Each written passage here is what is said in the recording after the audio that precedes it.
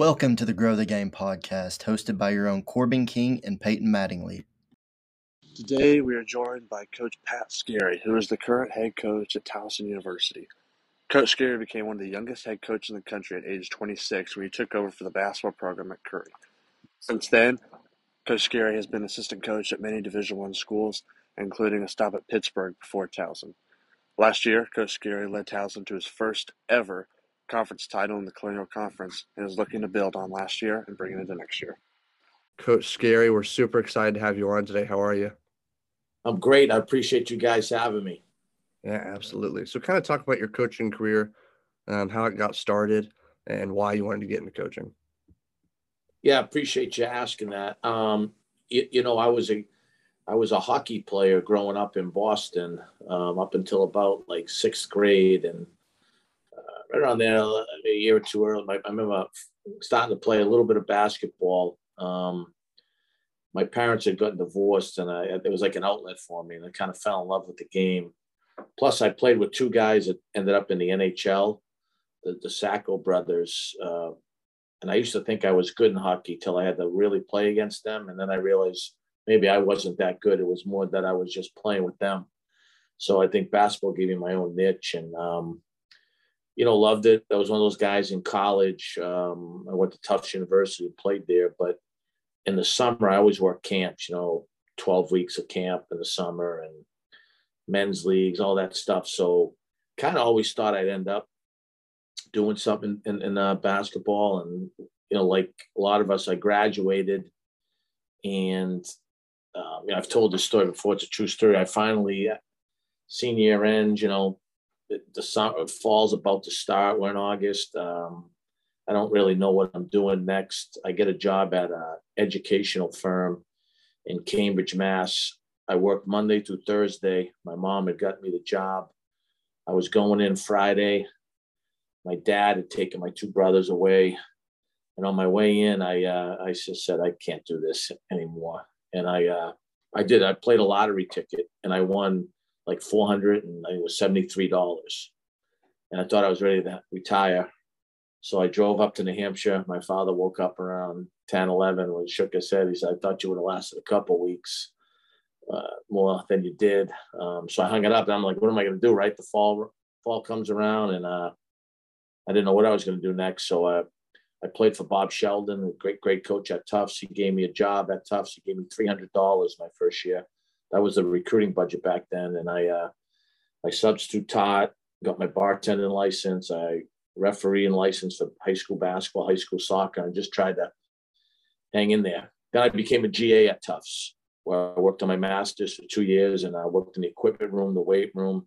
And then it kind of got going from there. I went to Stonehill College as a part-time assistant when they were Division II for a year. Then I got a huge break. I was 26 years old and applied at Curry College up in Boston. They just took their job full-time, and a woman who was a great AD and mentor, Pam Samuelson, took a chance on me as the youngest coach in the country. She gave me the head job at Curry. One of the best jobs I've ever had. I spent 2 years there, and we're starting to get it going. It was a pretty good job.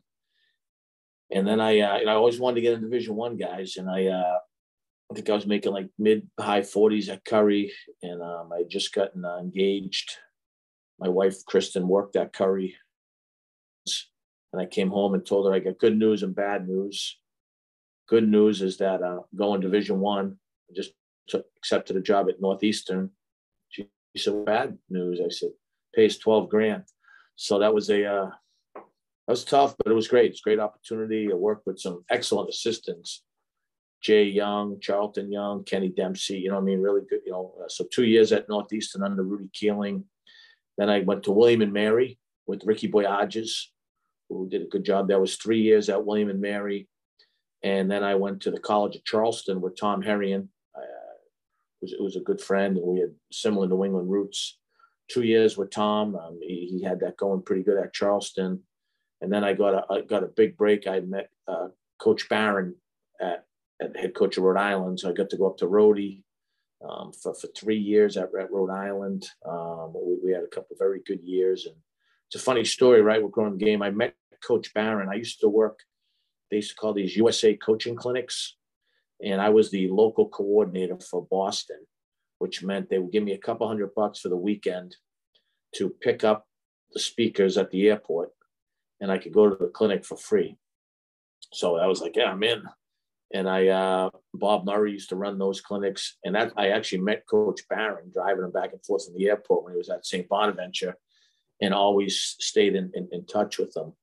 So I was 3 years with Coach Barron at Rhode Island. And then I got a significant break. Keno Davis got the head job at Providence. That was in the Big East, was a monster back then.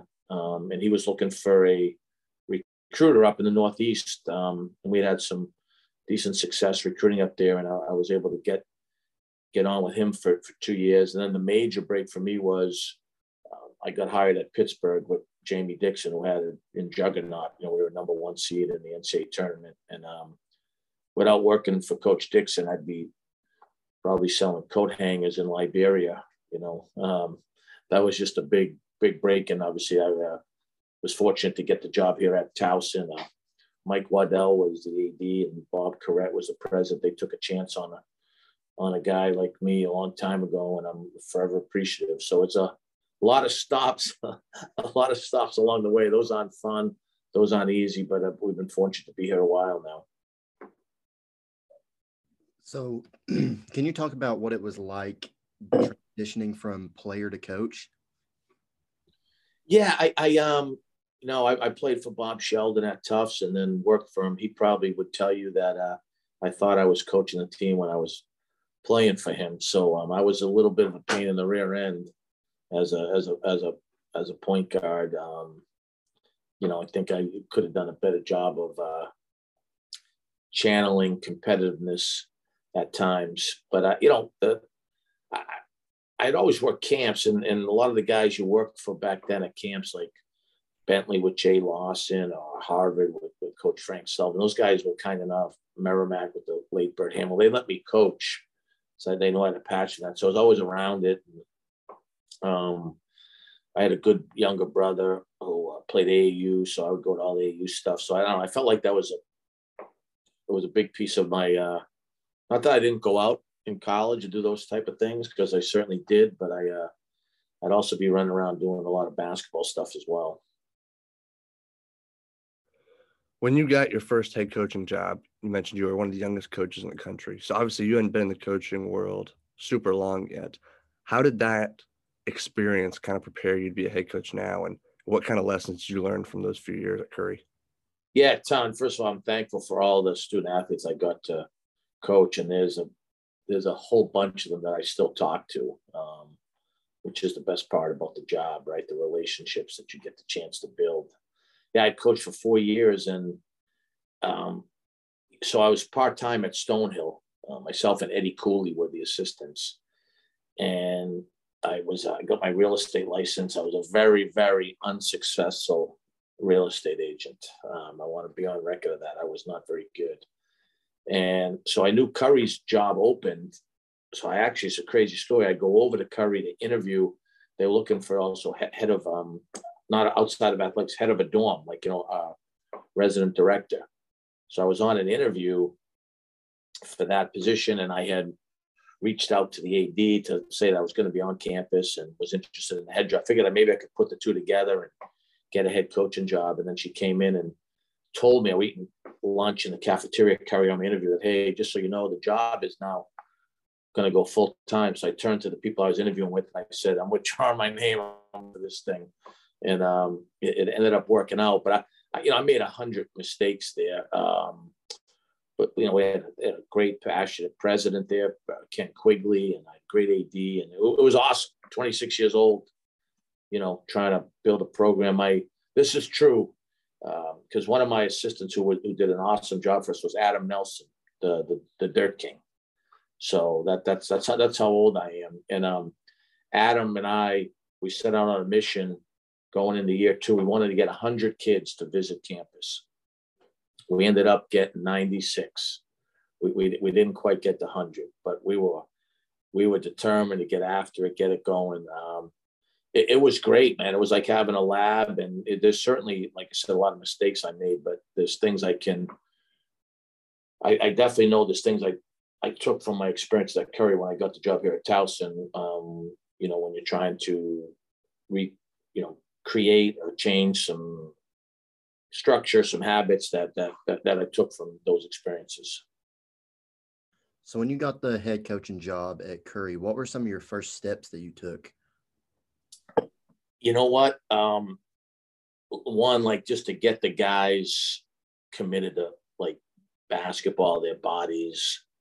I don't care. It's Division 3, 2-1, and I lived it as a player. I want to coach guys that lived it. So just figuring out who those guys were. There's certainly things from athletics, being on an athletics team, and part of that help you in life, right? Time management, how to persevere, how to be a good teammate, how to be resilient, how to compete.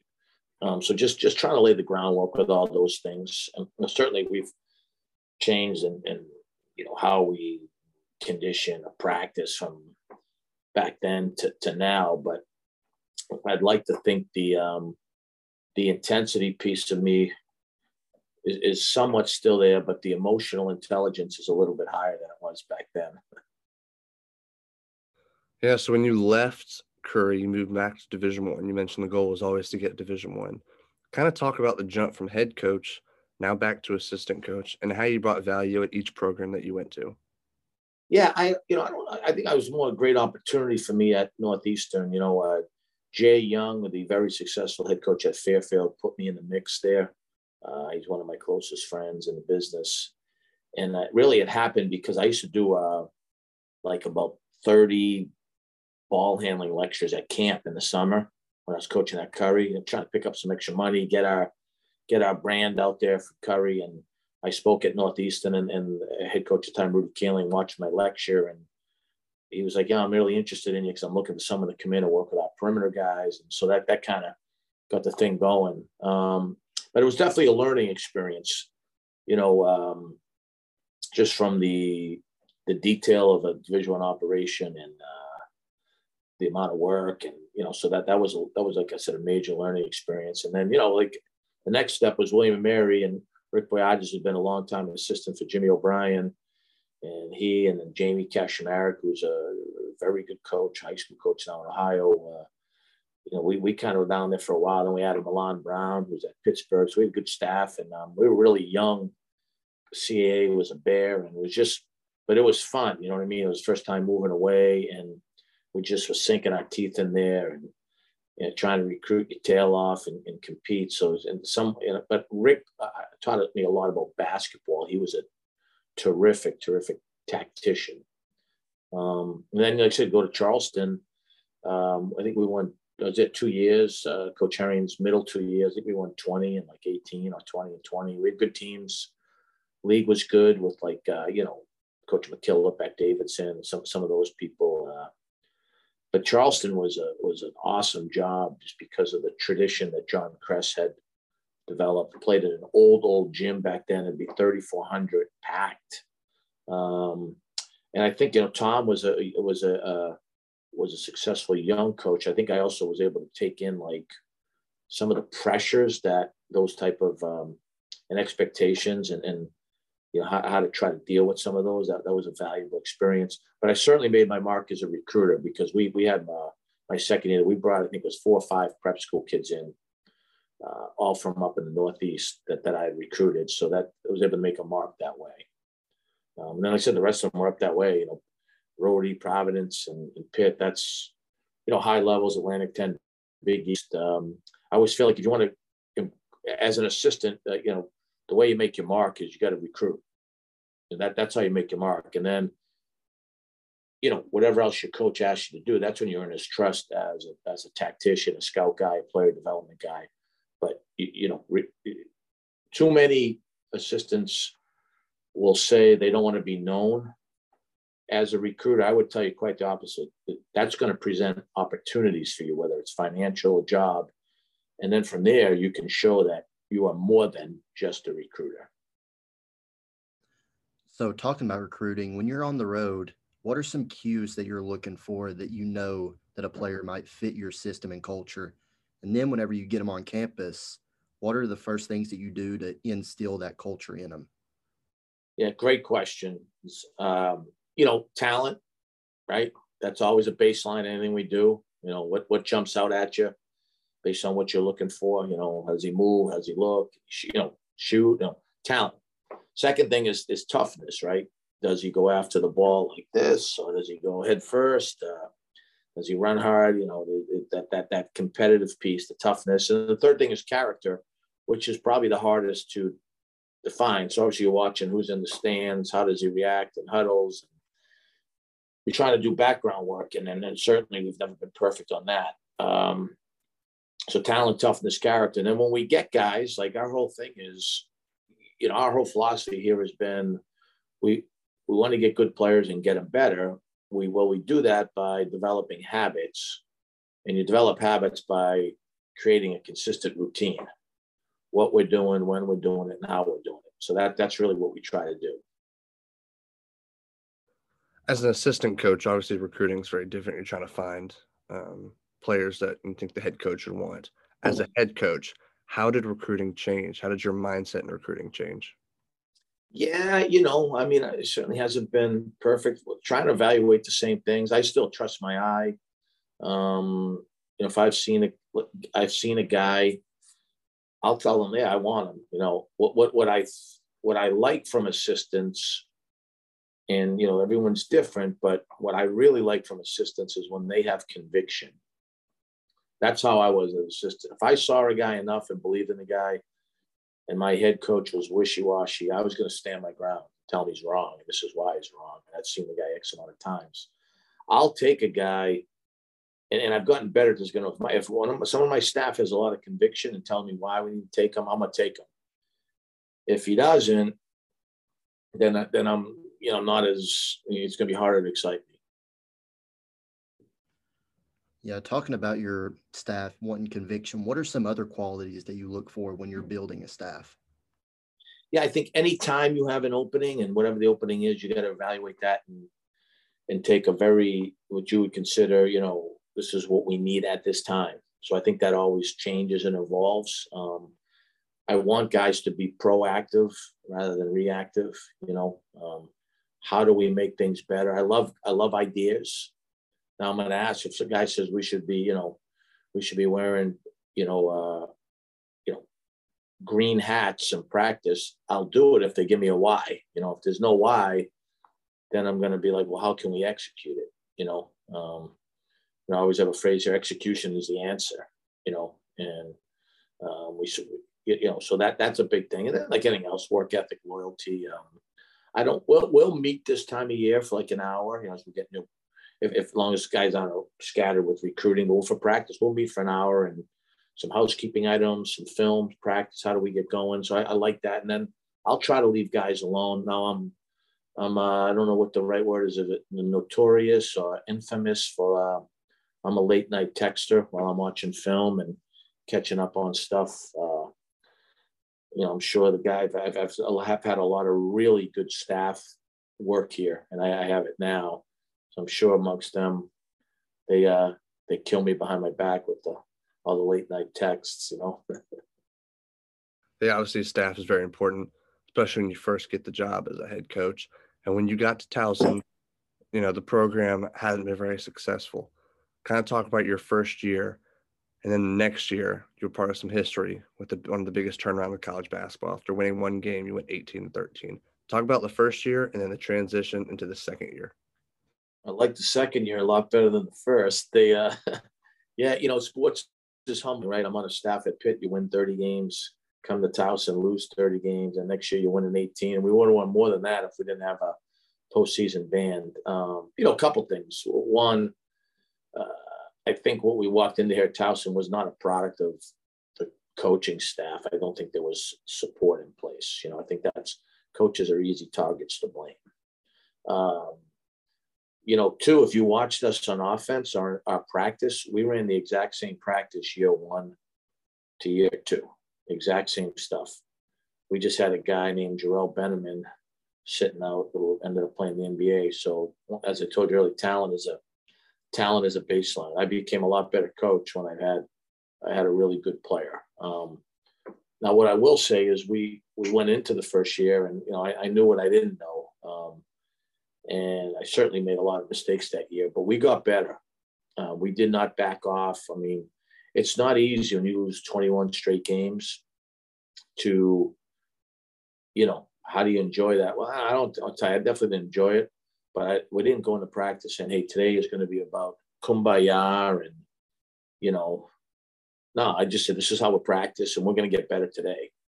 Like we're going to honor the process. That's a saying we've had here and just try to get better today. And hopefully that puts us in a position to have some success. And it did happen for us the second year. I was really proud of that group to do. I think, this is going to sound a little weird, but we started off 4-8 my second year. And then we ended up, 18 wins.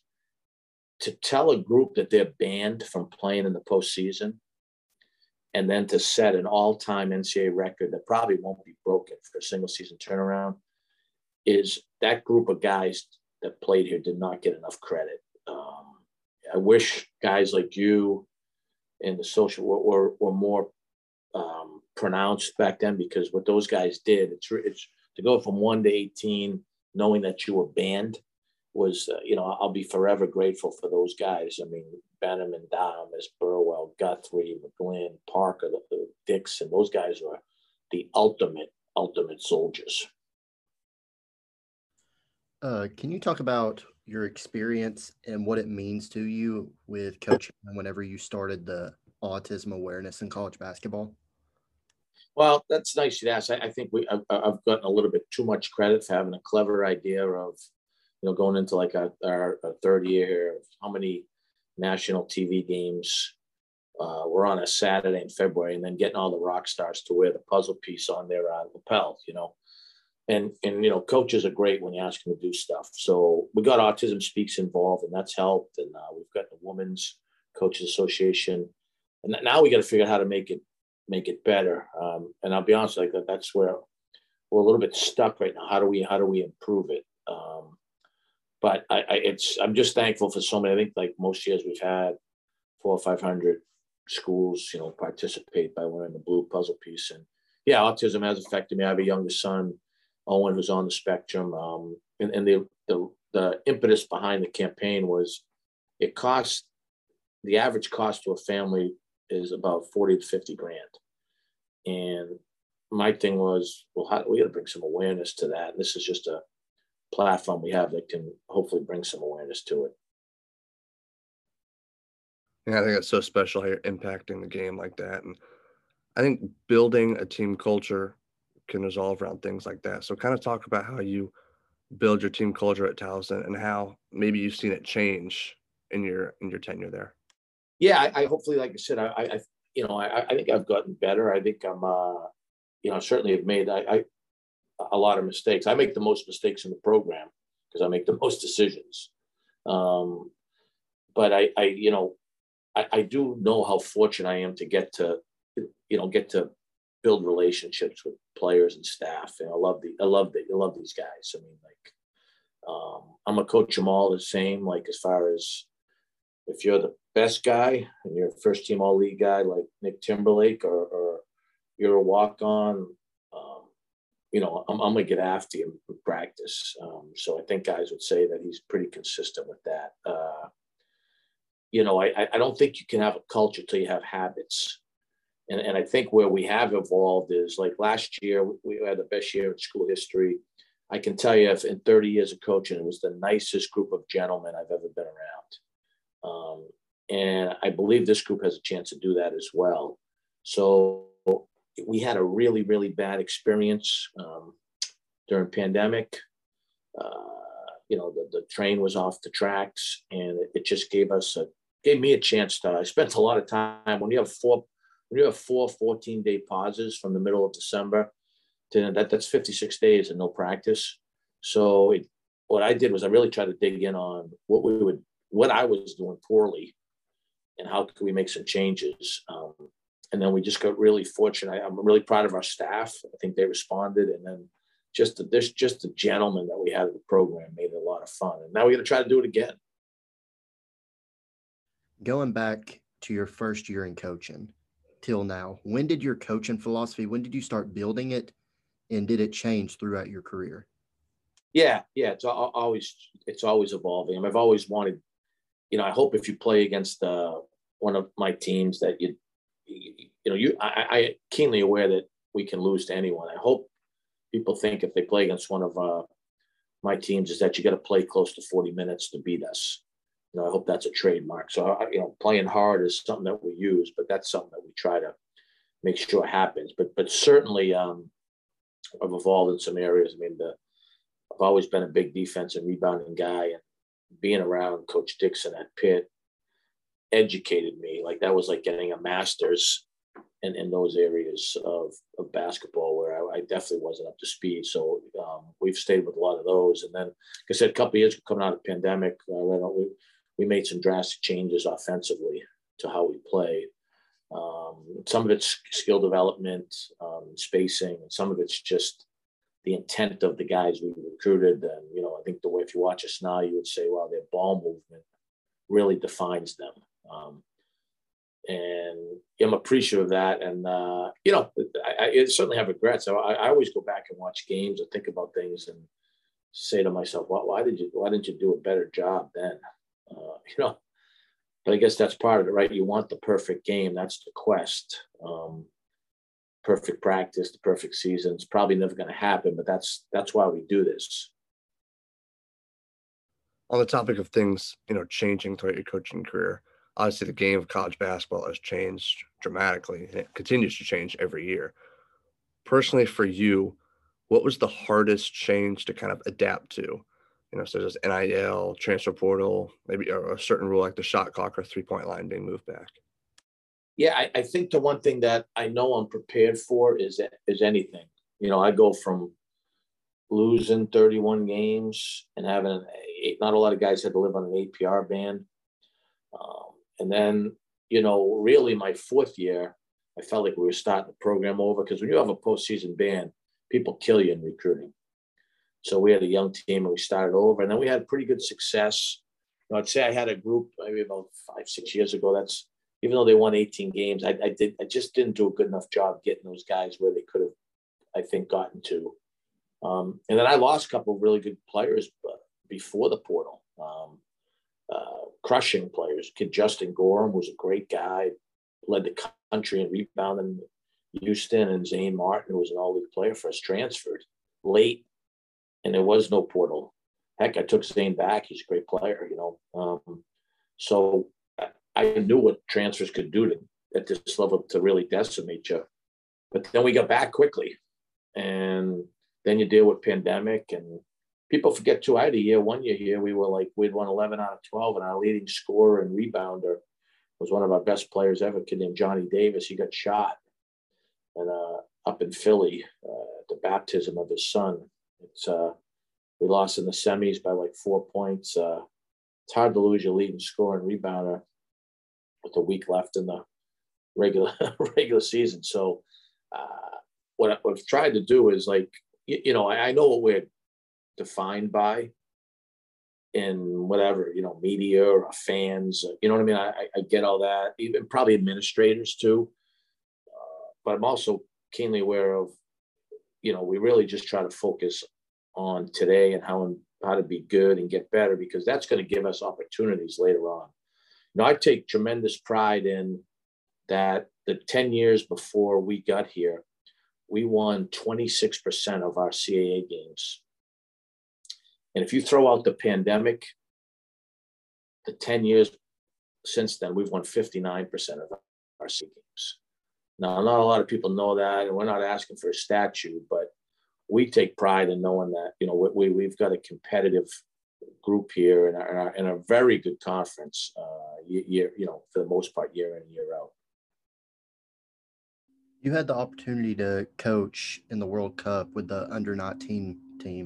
What were some stories and relationships you built while you were coaching that team? So I was a court coach. I was out there for 4 days.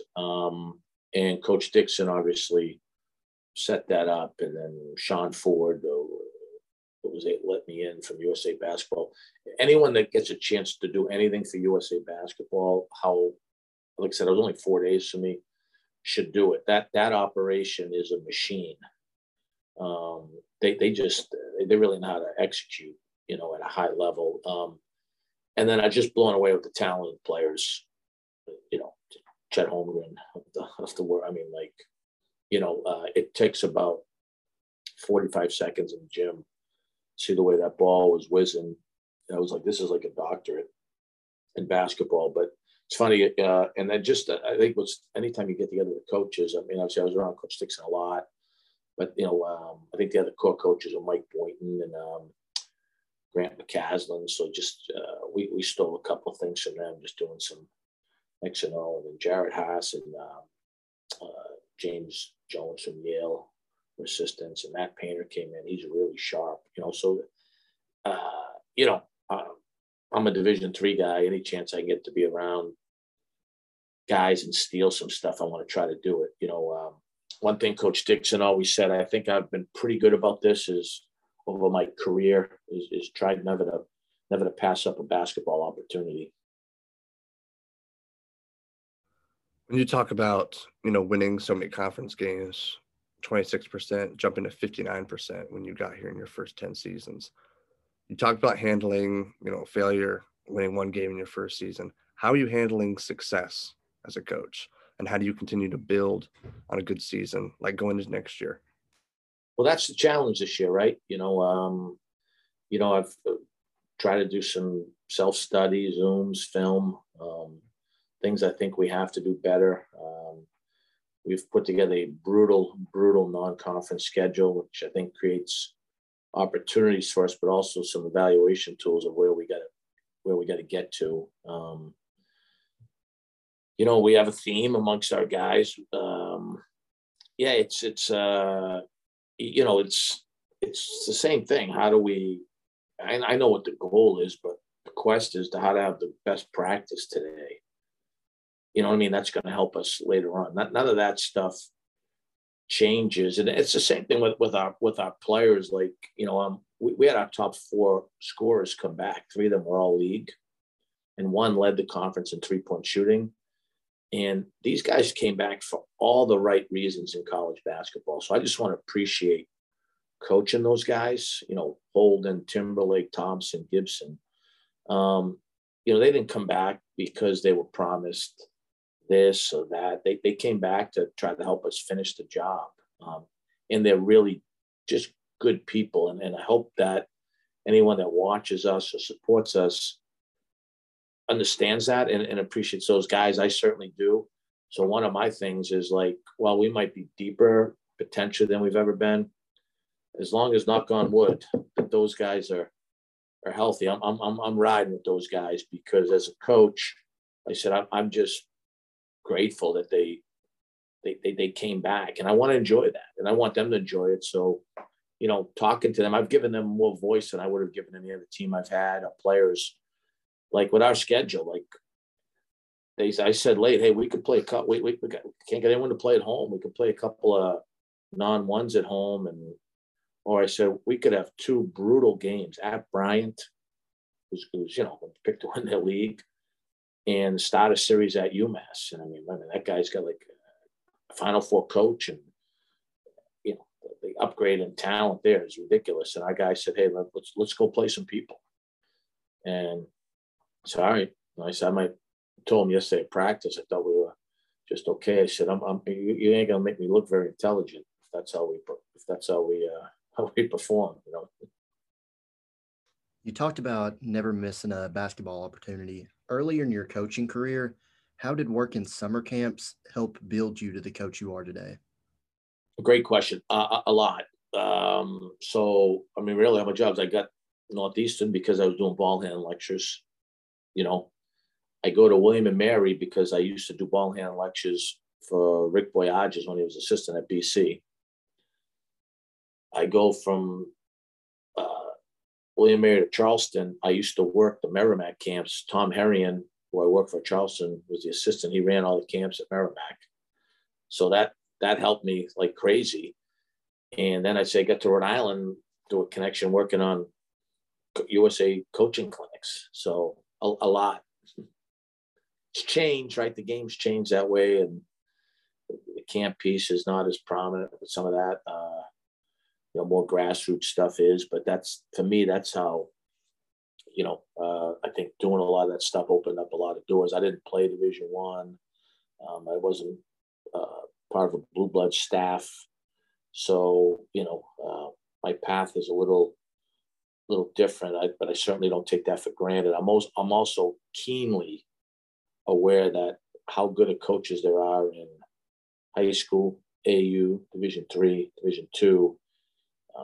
Not that there aren't really good coaches at our level, but a lot of it is, do you want to be in Division One? Because a lot of guys don't, and they're extremely happy and successful where they're at. And then a lot of other guys that have got to this level, I think that a lot of it's luck and timing, and I've certainly been a benefit of that too.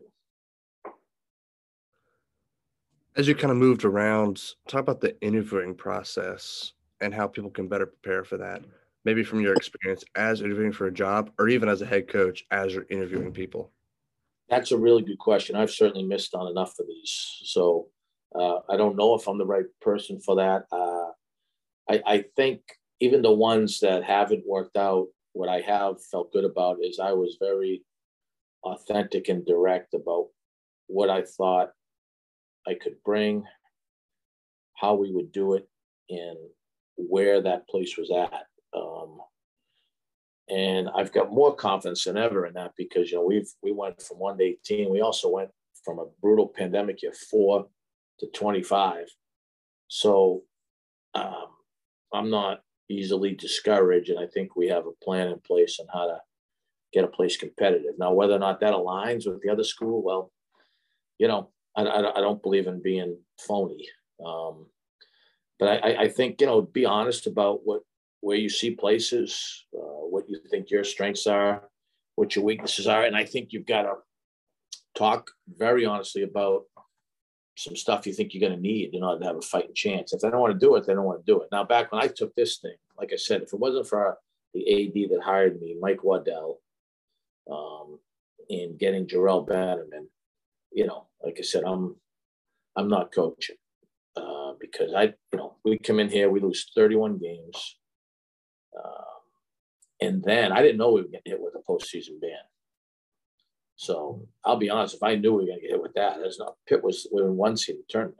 I would never have done that. So having lived that takes a lot out of you. I've had 2 hip replacements. I've had my thyroid removed. So I mean, they've gotten blood from Estonia. But it's you just got to understand, like it's what you do every day. We have a nice donor here. I'm looking at my wall. He sent me a picture about 6-7 years ago to hang up. It said, if you don't build it every day, it all goes to hell. And I think you got to kind of take that mindset. From each program you've been at, how have you helped develop the student managers to be young aspiring coaches? Well, I hopefully by how they see me work and attack and relationship with the players. We've had some very, very good managers at a lot of spots I've been at. And I think they also, the ones that are really good, they gravitate to assistants, because they can learn the in and outs that way.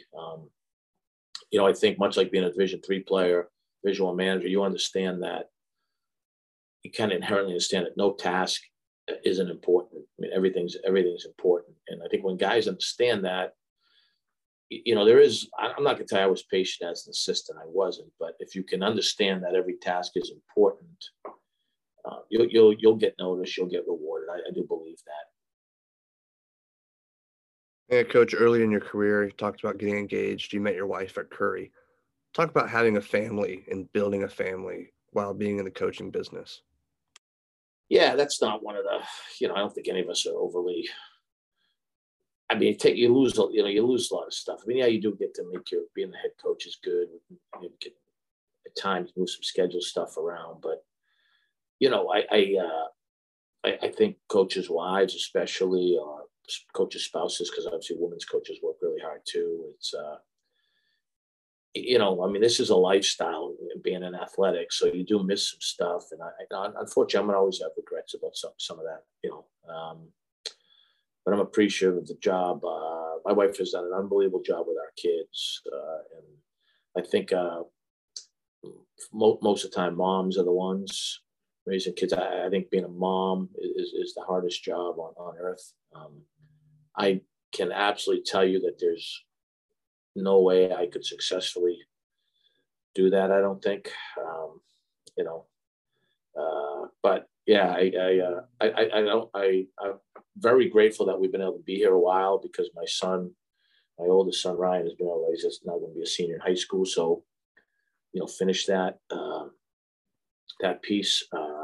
But I certainly don't like earlier how much I think back of moving and bouncing around and probably having blinders on, with just career blinders at that point. So that's where I get into tell you, some guys, they probably could be at different places, but they like where they're at. Hey, I hope to be here a while if they want me to. I also, I would hope that our track record, maybe someone else would. Then if they don't, I always tell people, hey, and I've told people here this, I love our place. You might be able to do better. History indicates you could also do worse. So you got to make that decision. You got to make that decision. Absolutely. And Coach Skerry, it's been an absolute pleasure talking to you today. Thank you so much for joining us. Any last bits of advice that you want to give to young aspiring coaches, basketball fans, or just anyone listening to the podcast? Well, one, I appreciate you guys having me on, and I'm looking forward to following your progress, because you're clearly invested. And I love that. Like I said, my theme, my motto growing up has always been, it's not the size of the dog in the fight, it's the size of the fight in the dog. So hopefully, you guys keep doing that too. I think you got bright futures ahead for you. No, we appreciate that. And thank you so much. Best of luck to you guys this year. We got a feeling that Towson's going to make a lot of noise this year. Stay in touch.